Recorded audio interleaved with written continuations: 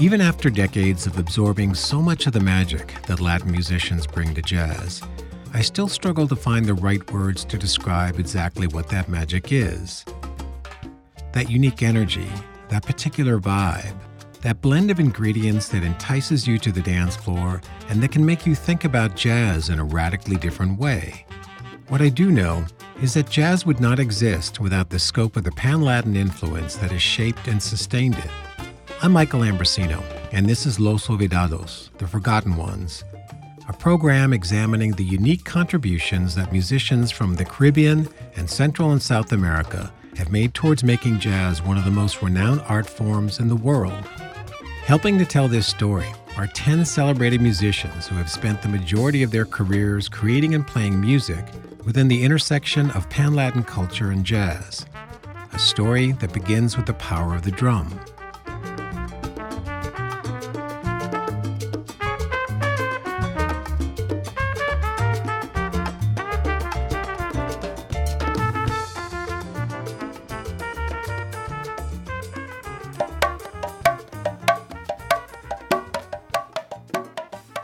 Rhythm. The rhythm is the thread. That's John Santos, percussionist, bandleader, educator, and veteran of several decades of cultivating Pan-Latin musical culture in the Bay Area of Northern California.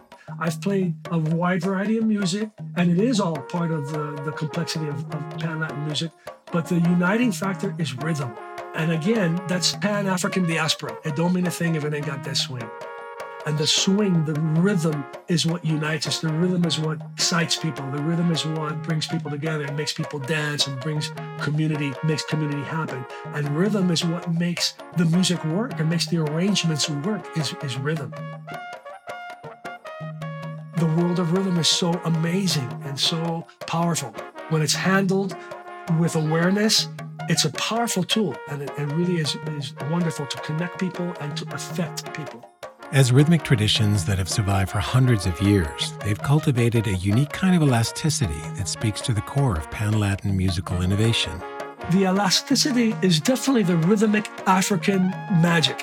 African rhythm is all about that. You have all these, even meters, but all these polyrhythms and different layers going on that happen naturally, but yet they're very, very diverse. And the ability to play in time with something and then play double time and then superimpose triple meter in double time and then take the triple meter to half time and then even slow down, be playing a lick that starts in one place and slows down gradually to get to another place. That's something that's endemic, that's common trait of African rhythm. For master musicians like Michele Rosewoman, a pianist who's led her New Yoruba ensemble for more than 3 decades, the seamless nature of Latin rhythmic invention has a simple explanation. The malleability is one of the most beautiful things about it. The labels imply that the music is much more limited in scope than it is. Well, we as musicians and artists know that there's all this flexibility naturally because they all come from the same source, which is Africa. It's all rooted in that African diaspora stemming from Africa. I would say that's why it all fuses so naturally together. Afro, Latin, jazz. African, Latin, and the jazz traditions of U.S., let's say, these come together very, very naturally for that very reason.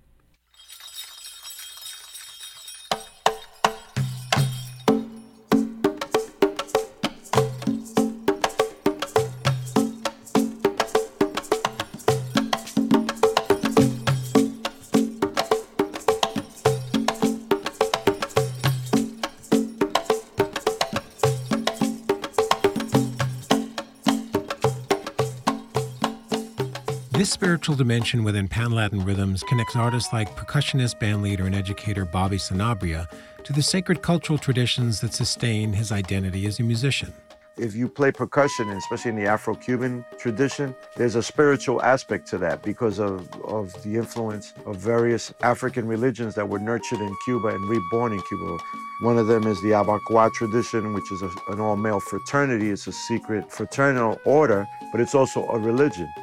You have the Palo tradition, which is from the Bantu Congolese people. And then you have the Santeria tradition, which is from the Yoruba people from Nigeria. So that was part of my upbringing, and I had that spiritual connection always from the drum. Transferring that to the bandstand, that's the Rubicon. Besides getting competent musicians, you have to get like-minded musicians as well. Every musician that has come through me, I've basically had to train them. Even the percussionist, that spiritual connection has always been present in jazz. It comes from the blues, from the African-American experience, and from us, it comes directly from Africa. The influence of the spirituality can be measured in the effect it's had in shaping some of the most popular forms of music throughout the world. The African spirituality has really infused all music. It's never really separated. So anyone that gets into these Afro-Caribbean forms of music is likely to be touched by some of the African spirituality that are expressed through that music. Mastering this art form can lead to a lifelong commitment of learning the inherent complexity and intricate nuance of Latin music. The first time I played a gig with Barry Rogers was when I first came to New York. Trombonist, bandleader, educator, and author of Latin Jazz, The Other Jazz, Chris Washburn. Barry Rogers, the great Latin trombone player, right, that played with Eddie Palmieri for many years and really was someone who defined what Latin trombone playing was, and could be. And the first thing he said to me on that gig when I asked him, what advice can you give me? Because I was like starstruck, right? He was a big hero of mine. And he said, do you own a conga drum? The reason why a lot of people have a hard time, especially playing Latin music, if they're trained in jazz or they're playing in rock, is because they don't treat it the same way that they did when they were studying the music that was their primary inspiration for becoming a musician.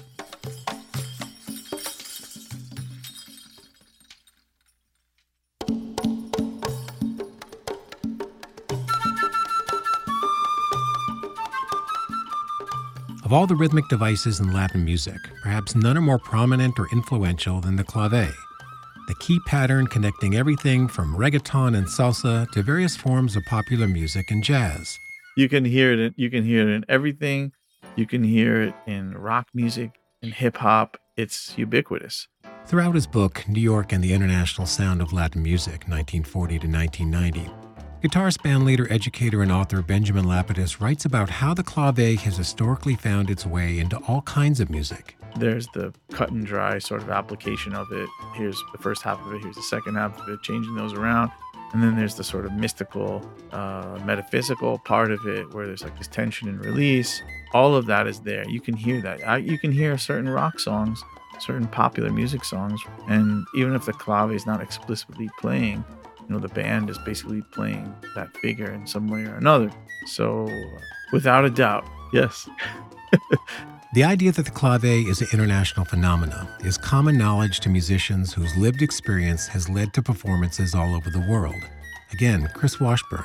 When I was writing an article on clave, I was behind on my deadline. So like on a set break back in the green room, I had my computer out and I was writing the article. And one of the musicians came up to me and said, what are you writing? And I said, I'm just talking about clave and how I hear it in a lot of early jazz pieces. And he goes, early jazz pieces? I hear it in everything.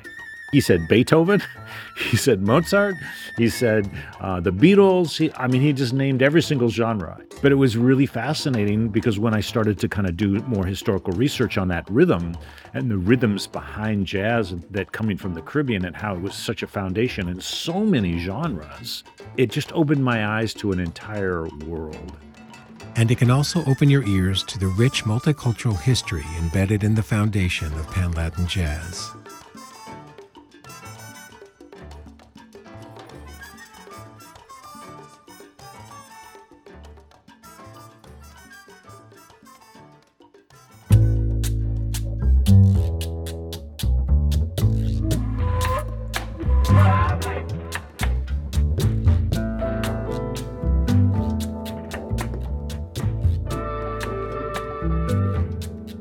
Labels rarely do justice to the subject they represent, but for Arturo O'Farrill, the Grammy Award-winning pianist, composer, arranger, and leader of the celebrated Afro-Latin Orchestra, Pan-Latin jazz means something unique and special.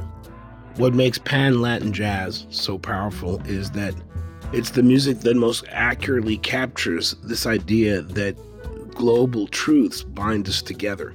The rhythms of Africa caught with the musical practice and instrumentation of Europe, caught with the indigenous folk isms of the peoples, of the real peoples of the New World that were here long before we got here.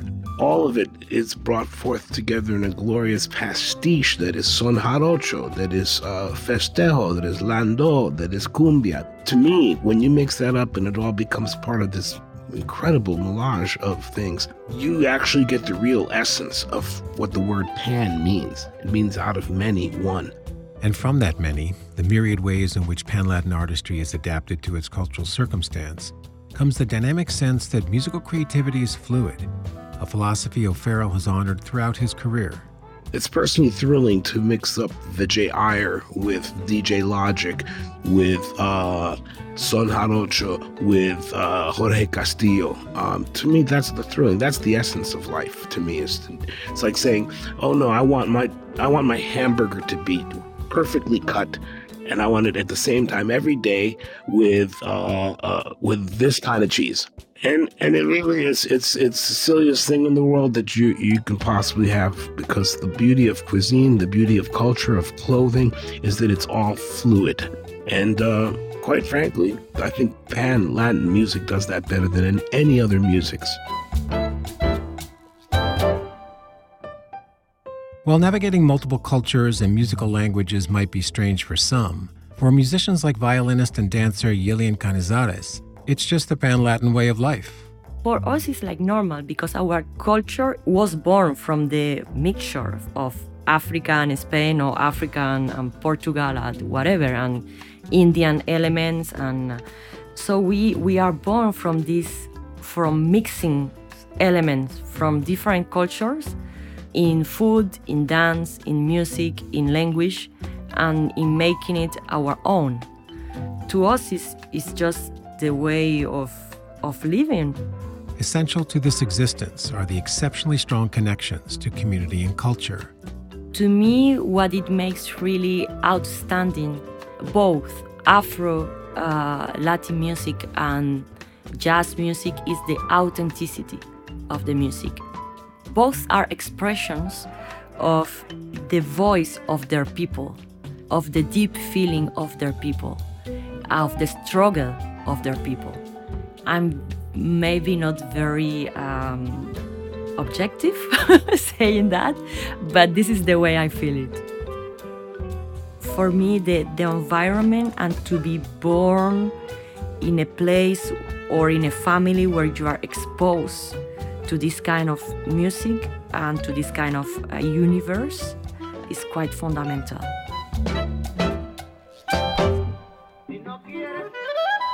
Exactly the kind of foundation that has shaped John Santos' entire career. I was drawn to the music by seeing my grandparents play the music. I embraced it right away. It hit me deep in my bones right away. And I saw the importance of it. I saw the elegance of it. I saw the love that's involved. The music is just deep. It's on a metaphysical level. It's in your cells. It's in your ears. It's in the vibration through your body. It comes through the eyes. And it comes through taste. The food, it's so ingrained culturally. The smells of the food are invoked when I hear that music, and vice versa. When we eat that food and make that food and start smelling and seeing the flavors and the colors of comida criolla, whether it's Creole from Cape Verde or Creole from Cuba or Puerto Rico or Creole from the South, from Louisiana, it's got to come with music. So it's part of the fabric, I think, of how I was raised on both sides, on the Puerto Rican side and on the Cape Verdean side. And it's important for me because what I realized later is that it's the most powerful form of resistance and resilience that we have. With a unique sense of connection to the resilience that spans communities throughout the African diaspora, Pan-Latin artists routinely recognize and honor musical cultures that have survived colonization, slavery, and hundreds of years of systemic oppression. Violinist Yilian Cañizares. whatever part of the world that we was born. In my case, it's Cuba. For other people, is New Orleans. For other people, is Brazil, Haiti. We all have this common heritage, this resilience that we have as culture, that we express through the music. And I think that it touched people's heart, because even if you cannot put a word on it, you can feel the strength. I would say like mystic strength that is within this music.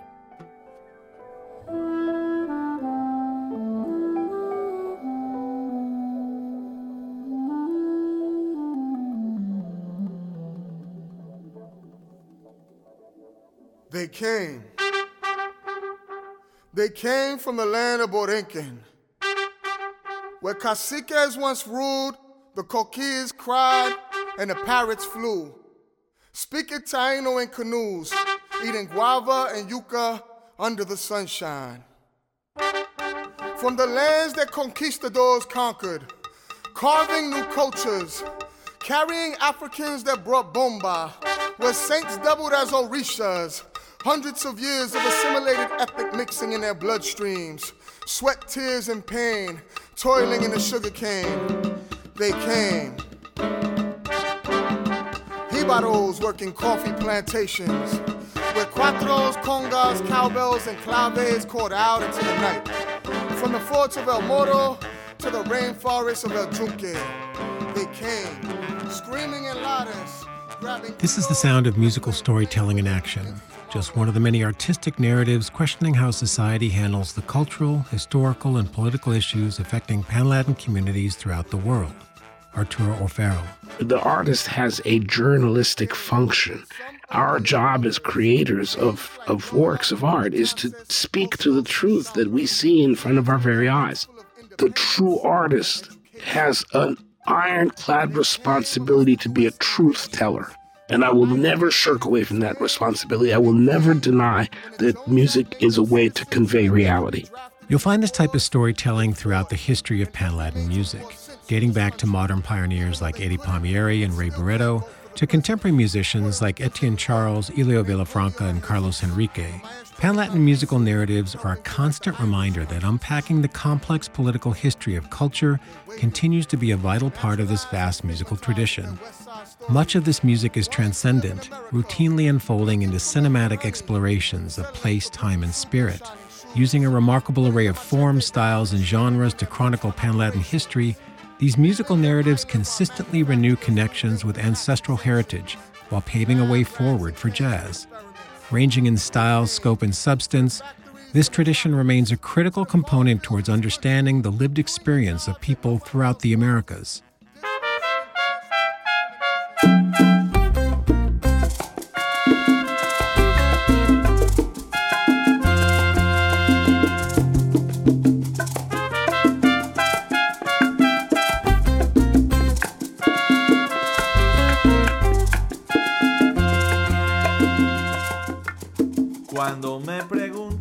Chicana scholar, feminist music theorist, and Grammy Award-winning musician Martha Gonzalez has researched the role that music plays in cultural storytelling within Latin communities. In the archives of this music, of the lyrical content of the music itself, for what these people live and do in the world, whether it be in the U.S. or in Latin America. And it's a material trace of a people's history, a sonic and lyrical and historic material trace of a people's lived experience. For that reason alone, and the ways in which this music celebrates our struggles or, laments what we lose over the course of life and our struggles in this country or in Latin America. It's the ways in which we've always documented our lives. These musical narratives, the art of telling stories in a deep and sophisticated fashion, is one way artists seek to reaffirm their cultural identity through innovation, but always with respect for cultural elders and ancestors. Root cultures are extremely important to the foundation of how they see themselves, the value systems that they migrate with and find elsewhere perhaps, but never as deeply rooted as they did from the places they were born in. It's like any living plant, any living creature, right? Being uprooted can be traumatizing. So their root identities is memory, it's legacy, it's ancestral, and that's extremely important for anybody's formation in anything that they do, how they see themselves, how they move about the world, in any world that they encounter from then on out. It's just part of who they are. It's an organic sense. And so when you ask somebody, of course, they have to think deep and they will go back to their roots. Always. It's part of how we hold on to our memory, but especially in white America, when we are consistently being told that we are not enough, that we are different, that we are other. So for us, memory, root culture, and it's not just something that we buy, it's something we live, is who we are. It's extremely important. It's a way in which we hold on to a sense of self and value. Feeling connected to audiences is an essential motivation for musicians invested in the folkloric traditions that continue to inform their artistry. Being in community, like convivencia, right? The active participation of being with others, present spiritually, physically, mentally, that is part of how this music was born, and we can't forget that. Making music for Gonzalez is also a social practice, a way to move beyond entertainment, connecting with the communities that help sustain the traditions she cares so deeply about. I greatly respect the musicians that dedicate their lives and their skill sets to building careers and creating amazing albums for us all, and that, of course, should be rewarded and is beautiful. But I also think that we need to create spaces that are participatory and that folks can, of all levels and abilities, can come together and play and remember together as community, so that what is driving us in music practice isn't always driven by market capitalism. A similar social practice can also exist in clubs and concert halls, a ritual drummer Bobby Sanabria routinely brings to his performances. I really do see the stage as a church. That line, any place where jazz is played is a sacred place, I got from the great Art Blakey, one of my heroes on drums. So I always tell the audience, thank you for coming to church tonight.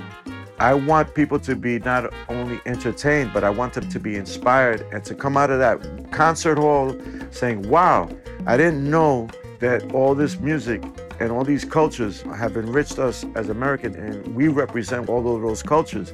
So that person who would normally not speak to a Hispanic person, say that white person, for lack of a better term, who would never maybe speak to a Hispanic person or doesn't understand we represent this incredible culture, or an African American person, now they go, man, these people are our brothers and sisters, and this all belongs to me.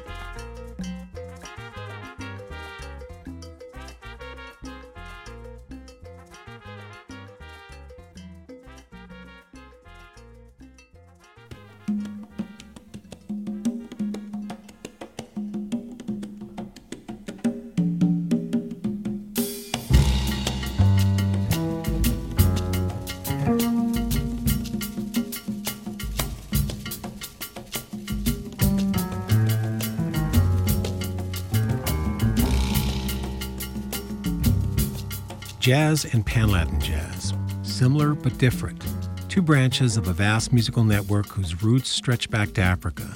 How these disciplines overlap, where they demand similar but vastly different skill sets, and how they process cultural attributes is a story unto itself. From my perspective, when you say Latin American music and you say jazz, there's a lot of things that are very similar and come from the same place. Alto saxophonist, bandleader, Guggenheim and MacArthur Fellow, Miguel Zenón. So I think it's a combination of many different elements that came from many different places, be it Africa, be it Europe, be it things that were already here, and were organized in specific sort of ratios to create combinations of music in Puerto Rico or Cuba or Brazil or Panama or Argentina or Dominican Republic. And then somehow, some way that kind of encounter other styles of music, like jazz, like a hybrid of these two worlds that are very similar. One thing that I think is crucial about this hybrid between Latin American elements and jazz music is that when it's done well, you can really hear the roots of the music. I mean, you're kind of listening to the music, but you're also listening to where that music is coming from. You know that music is coming from a deeper place with a very strong foundation. Even while these two musical traditions overlap, that doesn't mean that mastery is interchangeable. I wouldn't necessarily think that as a Latin American musician, playing jazz is going to come easy, because it's not going to come easy. At least that wasn't my experience. It takes a lot of work. It takes a lot of study, from phrasing to, just stylistic things, articulation, history, language. There's so many things that are very unique to jazz that you don't find in other styles of music. Curating bands that span a wide range of musicianship, percussionist John Santos has found that traditional jazz musicians can often lack the knowledge and nuance that is fundamental to Latin music. When we talk about Pan-Latin music, it's an immense subject. Nobody masters it all. A lot of great musicians who I've played with and met and heard were great musicians, but they were not exposed to the Latino rhythmic element. And they're master blues and master jazz musicians, but didn't have the experience playing Cuban rhythms or sacred rhythms from Cuba or Haiti or playing bomba plena. They never even really heard much of it. In certain bands, you do need a proficiency, or people who can learn those rhythms if they don't already know them, and who are not thrown off course by those rhythms. To this day, I have that issue. We're recording, and the guys who are real jazz heads, their phrasing is behind. And we always constantly have to say, hey, you got to lean forward with it, lean forward. And they start to hear that. They understand. They start to appreciate that. What can sound seamless to an audience often can involve years of practice that goes beyond sheer technical skill. Embodying the fluidity of improvisation is yet another layer associated with both styles of music. Pianist Michele Rosewoman. We're dealing with traditions that are intricate. These are traditions that are full of mystery and intrigue and purposely obscured. I think one of the things all these traditions have in common is the obscuring of time, the obscuring of harmony. In jazz, the second we learn a chord, the 1, 3, 5, 7 of the chord, we get off the 1 and we play the 2 instead, and all of a sudden that chord could be any number of things harmonically.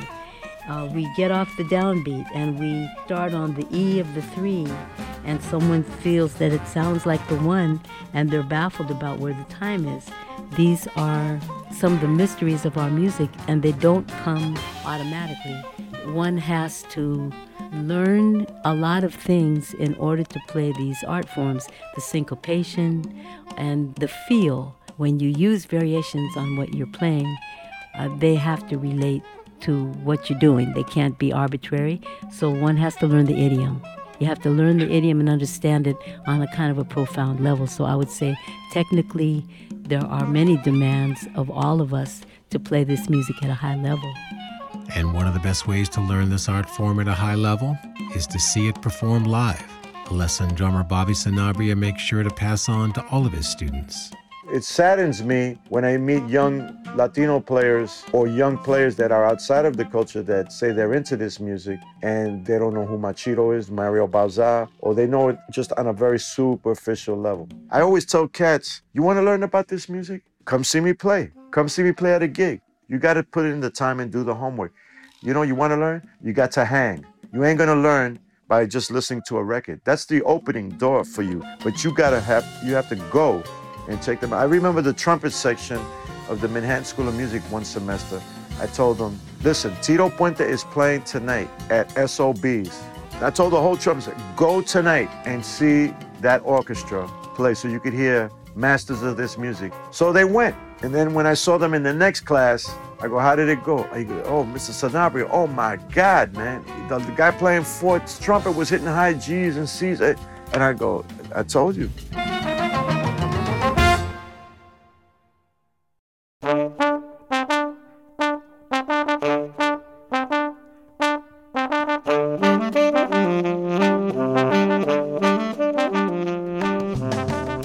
Jazz can incorporate styles ranging from salsa, funk, chamber music, and avant-garde to hard bop, abstract large ensemble work, and music rooted in folkloric traditions.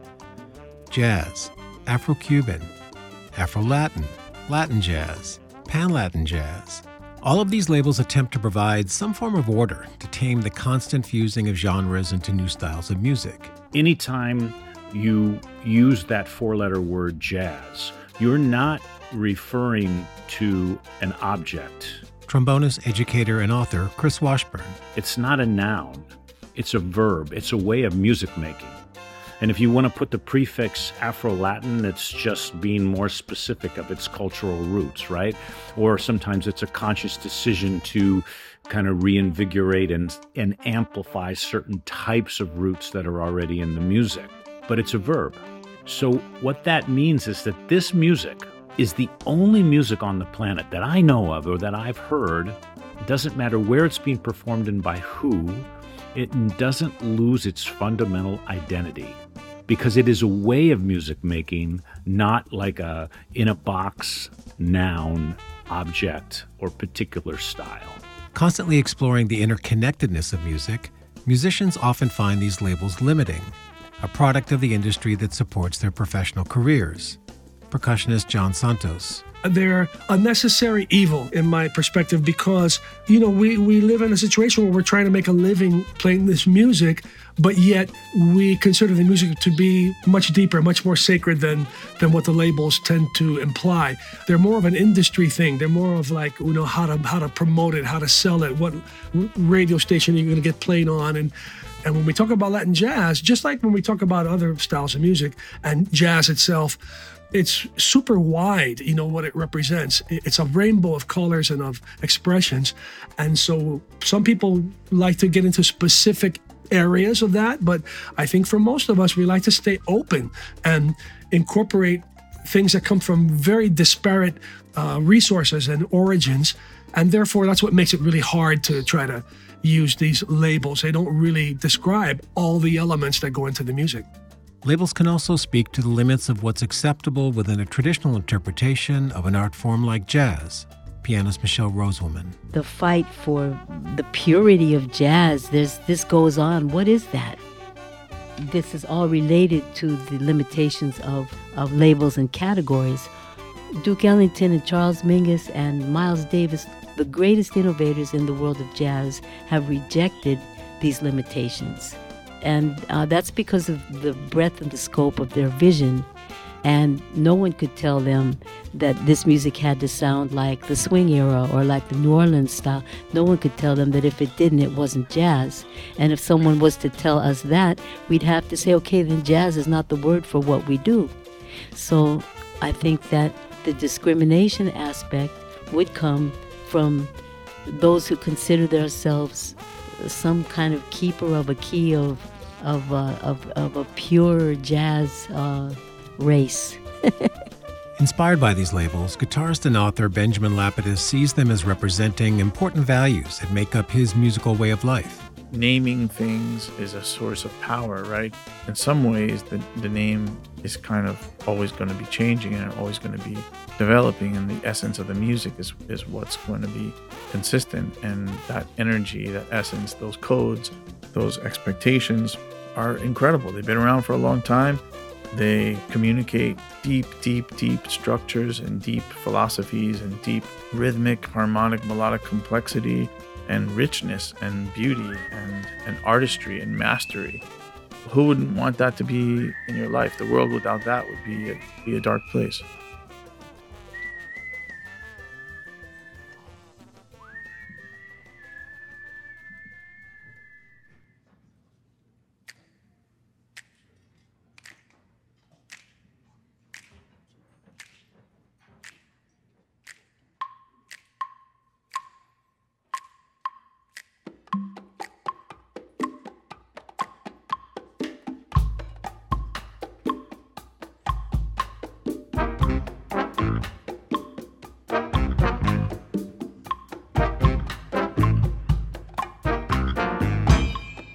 History has a tendency of renewing itself over time. Those who have a deep knowledge of the history of Pan-Latin music already understand that the origin story for jazz is actually incomplete. Well, the big secret in jazz is that the driving force rhythmically and culturally has come from the Caribbean, particularly Haiti, the Dominican Republic, which is one large island, Biscaya, Puerto Rico, and of course, Cuba. And that all feeds into New Orleans, Louisiana, which is the northernmost city of the Caribbean. In jazz history courses, all those elements are left out. One of my missions is to make sure that those influences, the importance that these islands have, doesn't go unnoticed. In his book, Latin Jazz, The Other Jazz, Chris Washburn elegantly describes the confluence of international influences that gave birth to jazz. If you were to search back in the history of when there was a Caribbean influx of influence in New Orleans, the place of origin that so many talk about as the beginnings of jazz, we have to go all the way back to 1716 when the first influx of slaves came in from the Caribbean to that region and completely transformed New Orleans and the culture of that area into an Afro-Latin inflected place. Washburn's scholarship has led him to embrace a simple but radical conclusion. I don't know what kind of jazz isn't Pan-Latin. And that's what makes it so amazing when we start talking about this music that sometimes gets pushed aside as a subgenre. But if we look at the roots of jazz, it's all Pan-Latin. And the Pan-Latanness, the Caribbean contributions and legacies that are at the foundations of this music that we call jazz are what make it so special, so global, so transcultural, so multicultural. The multiverse of this music that gets called Afro-Latin jazz or just jazz in general is something truly unique. John Santos' work as an educator, advocate, and activist have consistently promoted a Caribbean philosophy of diversity and inclusion. For Santos, Latin music and jazz are symbiotic. We don't have to go out of our way to bring a political aspect into the music. You know, the music's born from those realities, so it's part and parcel of the music and of the roots of the music. And the same is true with this question of jazz and Latin, that, you know, it's not like you have to bend over backwards or it's a big stretch to bring one to the other. The two things are just linked at the hip, that if you're not studying it that way, it doesn't make any sense. You know, you're really cutting off a big portion if you cut off jazz from Latin or you cut off the Latin from the jazz.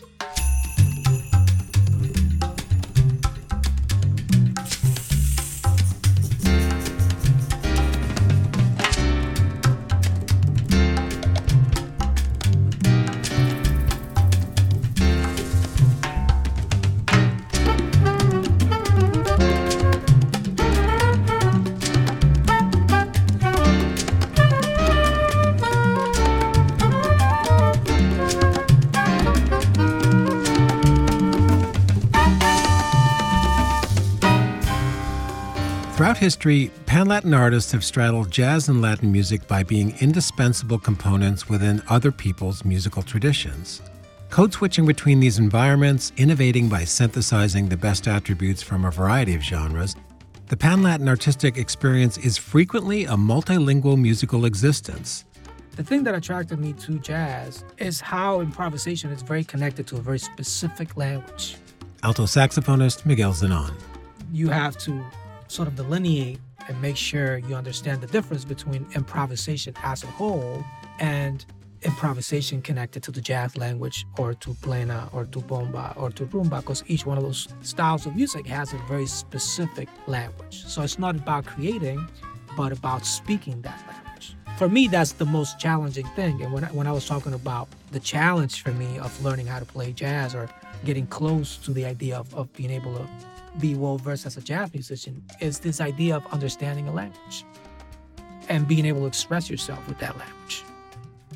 I could tell you about a lot of my colleagues who grew up in the church, for example, playing gospel music and playing every Sunday. And of course, there's a lot of elements from jazz music that come from that. But as a Latin American musician growing up in Puerto Rico, I wasn't exposed to that directly like they were. So for me, that was hard because it's something that's alien. You know, and I'm trying to understand it and get to the root of it. And for them, it's second nature. While for many Pan-Latin artists, the musical language of jazz is a critical job requirement, it's also part of a larger drive to incorporate a variety of dialects into an ambitious form of musical dexterity. Guitarist Benjamin Lapidus. Someone like Tito Puente, for example, there was an interview where he said, you know, he could go on the Tonight Show and any band could play the jazz that they might be playing, but they couldn't hang with his music because they didn't have the phrasing, the articulation together. Like, he would have to have his musicians there. So there is a limit, in a way, to what a lot of jazz musicians can do because they're so focused on one aspect of the jazz idiom. so many Latin musicians are so well versed in jazz, it's not an equal situation. In order to really become the musician that I wanted to become, and that I, looked up to, the people who were doing not just the European classical thing, but also the jazz thing, and then also all the Latin stuff too. There was like no end to it, and it's a really intellectual way of looking at music. It's not just one thing. And before you can run with the music, you need to walk in the shoes of the musical style you're representing. One of the many valuable lessons Chris Washburn learned from the legendary trombonist Barry Rogers. Of course, with Barry, he not only played the percussion, but he also played trace, because that was the way he understood how to get deep into this. There was no difference for him, and that was a great guiding light for me. And that's not just for Latin music or for anything. If you delve into a different musical tradition, you need to do the same for them. Learn all of the different parts so you understand how it all fits together, so you can figure out your place in it. What is the relationship between the trombone parts and the conga parts? And if you don't know that, you'll never be able to take the music to another higher level. The same with jazz. If you don't understand how to play a swing beat on the drum set and how to do a walking bass on the bass, you don't have to be great at it. You don't have to play professionally, but you need to understand it. You'll never be able to take the music to a higher level. For pianist Michele Rosewoman and her celebrated New Yoruba ensemble, combining jazz with Afro-Cuban music has meant a career of nurturing bilingual musicality. The need for bilingual understandings and vocabulary in this music is really, that's basic. For example, my first New Yoruba recording, I had some players that were pulling back hard on the beat with rumberos who are pushing ahead hard on the beat, and yet nobody's behind, nobody's ahead, and yet they end up miles apart because the feel is so profoundly different. Balancing musical languages and their inherent technical demands has led to the kind of innovation that's common within Pan-Latin jazz. Guitarist Benjamin Lapidus. It's much easier to kind of stay in the safe zone and to, just repeat what's been done before. It's more challenging to say, hey, well, I didn't grow up there at that time, and that's not me, and, I do this, and I like that. Those are the hurdles. Those are the challenges. Like, where can you push this thing where it hasn't gone before and keep trying to grow with it? Like Andy and Jerry Gonzalez, those guys push things to like where a lot of people are still trying to catch up. Musician, activist, and scholar Martha Gonzalez sees this kind of innovation as part of a larger cultural and political phenomenon. In my experience, people that work in different forms of African diasporic music have the great ability to improvise, and in that sense they are more adventurous. They're able to be fluid in the different strands that they bring together to create sound, rhythms, melodic structures, patterns, all of it. It's part of the nature of African diasporic music. It's part of the aesthetic.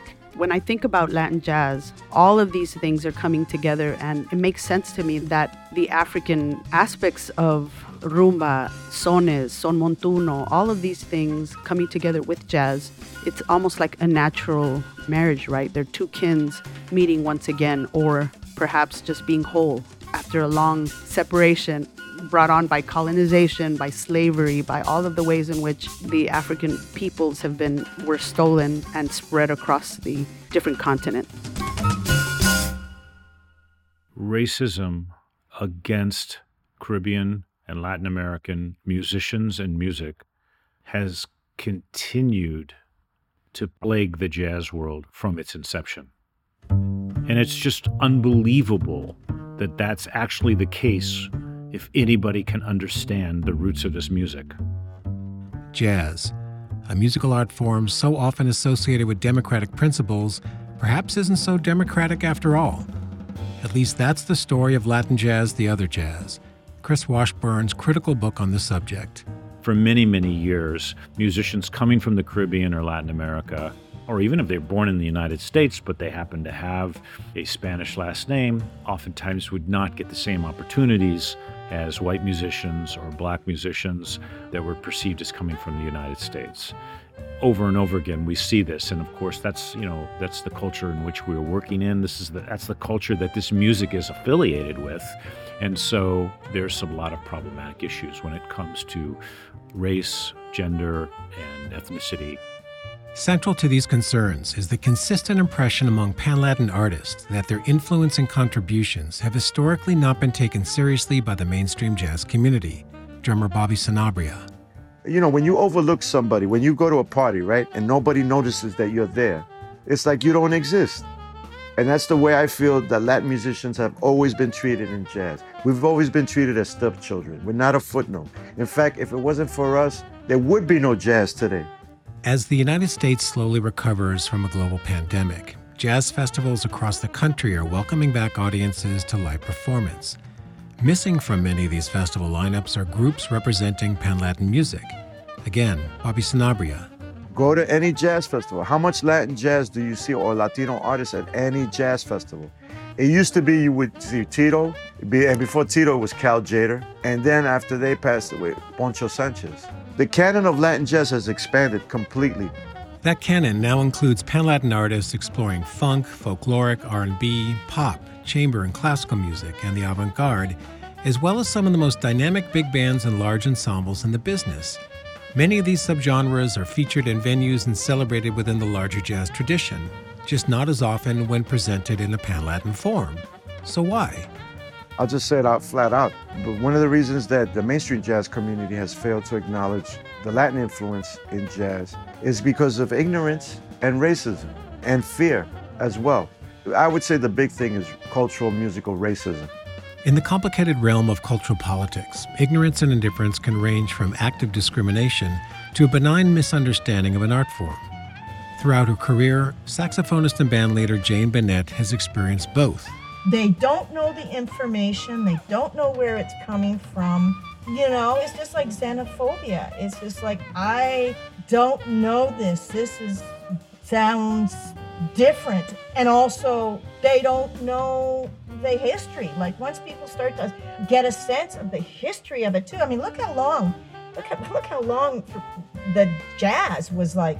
People that said, I don't like jazz. You know, how many times did you hear that when you were a young person, your friend saying, I don't like jazz, you know, and then you play them something and they go, oh, well, I like that. I've had my own share in Toronto, Canada of taking Cuban musicians to a jam session and they not being allowed to play because the idiots that were doing the jam session running it saying, oh, we don't know how they play and they're Cuban, so they probably can't play.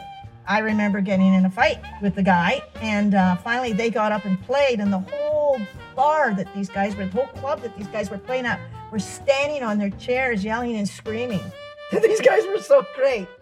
I think there's a kind of a lack of awareness of it. Grammy Award-winning pianist and leader of the Afro-Latin Orchestra, Arturo O'Farrill. I think the jazz machine has a very specific contour that has been shaped by history in a very specific way, by very specific critics. And I think that the idea of having a Pan-Latin entry point into that conversation is difficult for some. Listen, we're in a business of categorizing. This is Latin jazz. That's bluegrass. Very few people really see the connective tissue between all of this musics. Even international recognition doesn't spare Miguel Zenón from stereotypes and the curious expectations of having a Latin surname within both the jazz and Pan-Latin jazz communities. It's obvious that sometimes you're being put in a box, and even within the Latin American community, a lot of people feel, okay, so this all has to sound like Afro-Cuban music, or this, I think that's a lot of the sentiment that you get from colleagues is that it's like, man, like they won't even give you a chance. They won't even listen to it. They'll kind of assume that this is what it's supposed to be, and if it's not that, then they're just not interested. We are the other side of the same reality. If you only look at one side of the reality, which is the male perspective, you are missing half of the truth. Sexism and gender inequity continue to affect the larger structural equilibrium of jazz and Pan-Latin music, even while many of its most influential contributors are women.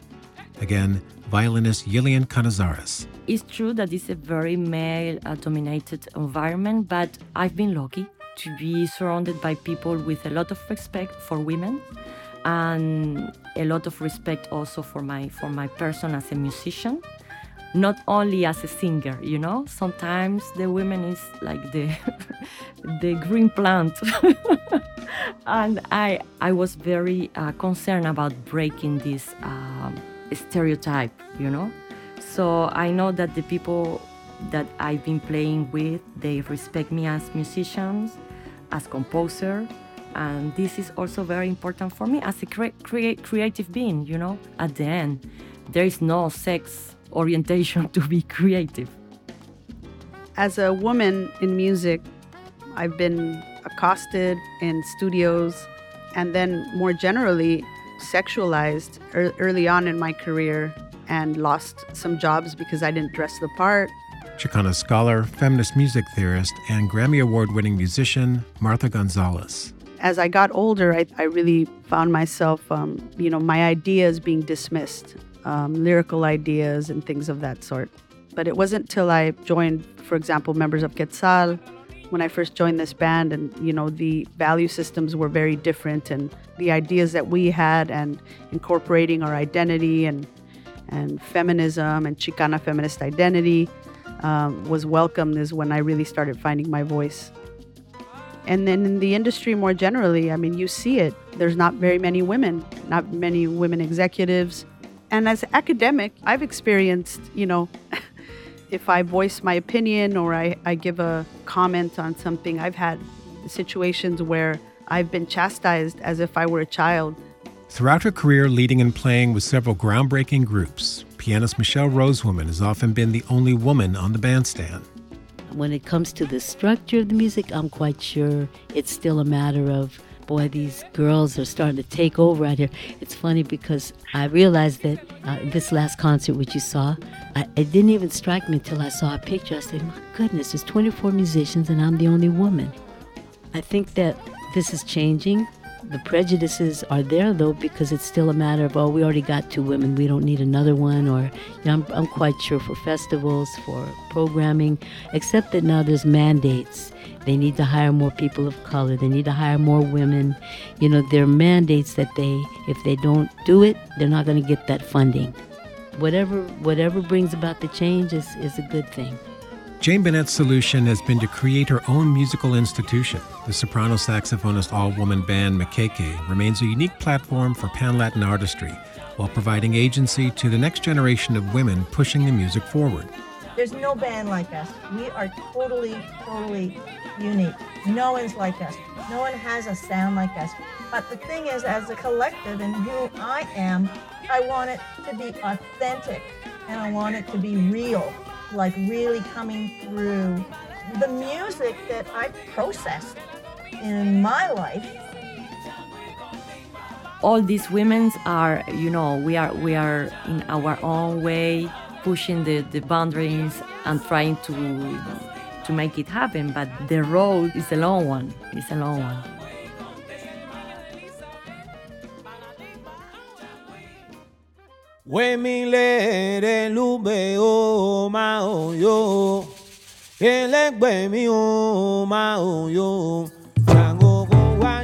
Pan-Latin musical ingenuity will continue to shape and influence jazz, whether jazz likes it or not. Each year finds a new generation of artists drawn to the innovation, rhythmic authority, spirituality, and unique energy of this remarkable music.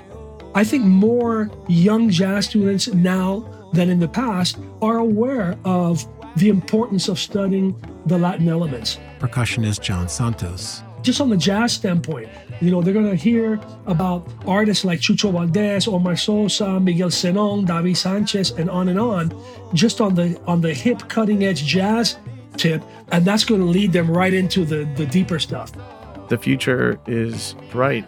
Guitarist Benjamin Lapidus. I don't think the future is all gloomy in terms of this stuff. As more young people who are of mixed heritage and who are aware of their cultural roots start to come to maturity and start to participate and start to make their viewpoint heard, I think there is a lot of positive things that will be coming out of this.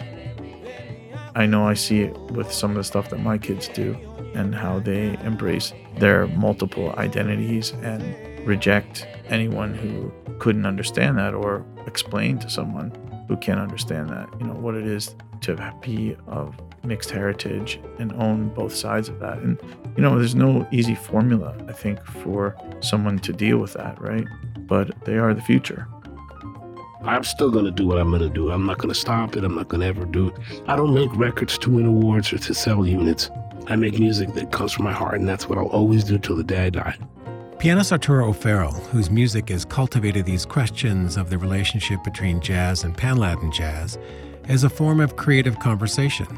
I have fallen really in love with the idea that music and culture are an ongoing conversation. And the second you try to codify it, you stilt it, you kill it. We have to enter into conversations through entry points.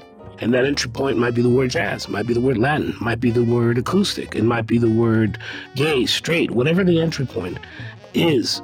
We are humans, and we are in a very profound conversation. And one of the most beautiful things I can think of is that you don't quantify the entry point. There's no metric around which you just jump into that stream, like you just jump in. That's all. And whatever way you get in, you get in. I've been falling in love with that idea over and over and over and over and over again. Michele Rosewoman shares a common sentiment among Pan-Latin artists, that their culture and music will always find a way forward. There's so much power in art. Look at the passage that it survived. Look at the influence of the Yoruba tradition on everything. You can't keep it down. You can't, not just that, but artists, period. There's something there that goes beyond human, that has its own life, and it can't be destroyed. And these stupid conversations about is jazz dead, or, are the arts dying? Is there any creativity left? Please. What's going on all the time is going on all the time, whether people see it or not, and it will always surface, and it will always take us to new places. This is irrepressible. Up against a lot, yes, but irrepressible. Most of the music I've absorbed in my life has been touched by Pan-Latin artistry. First through songs, then entire albums, and finally waves of music that became impossible to ignore. Exactly the kind of situation jazz faces as it reaches a curious tipping point in its own evolution. And those words that best describe what Pan-Latin music is all about? I'll leave that to John Santos. Rhythm, community, and love. Los Olvidados, The Forgotten Ones, is a production of 33third.org. Special thanks to Jane Bunnett, Dr. Martha Gonzalez, Dr. Benjamin Lapidus, Yilian Cañizares, Arturo O'Farrill, Michele Rosewoman, Bobby Sanabria, John Santos, Dr. Chris Washburn, Miguel Zenón, Jose Masso, and Martin French. Los Olvidados was written, produced, and hosted by Michael Ambrosino and made possible by a generous grant from the Mass Cultural Council.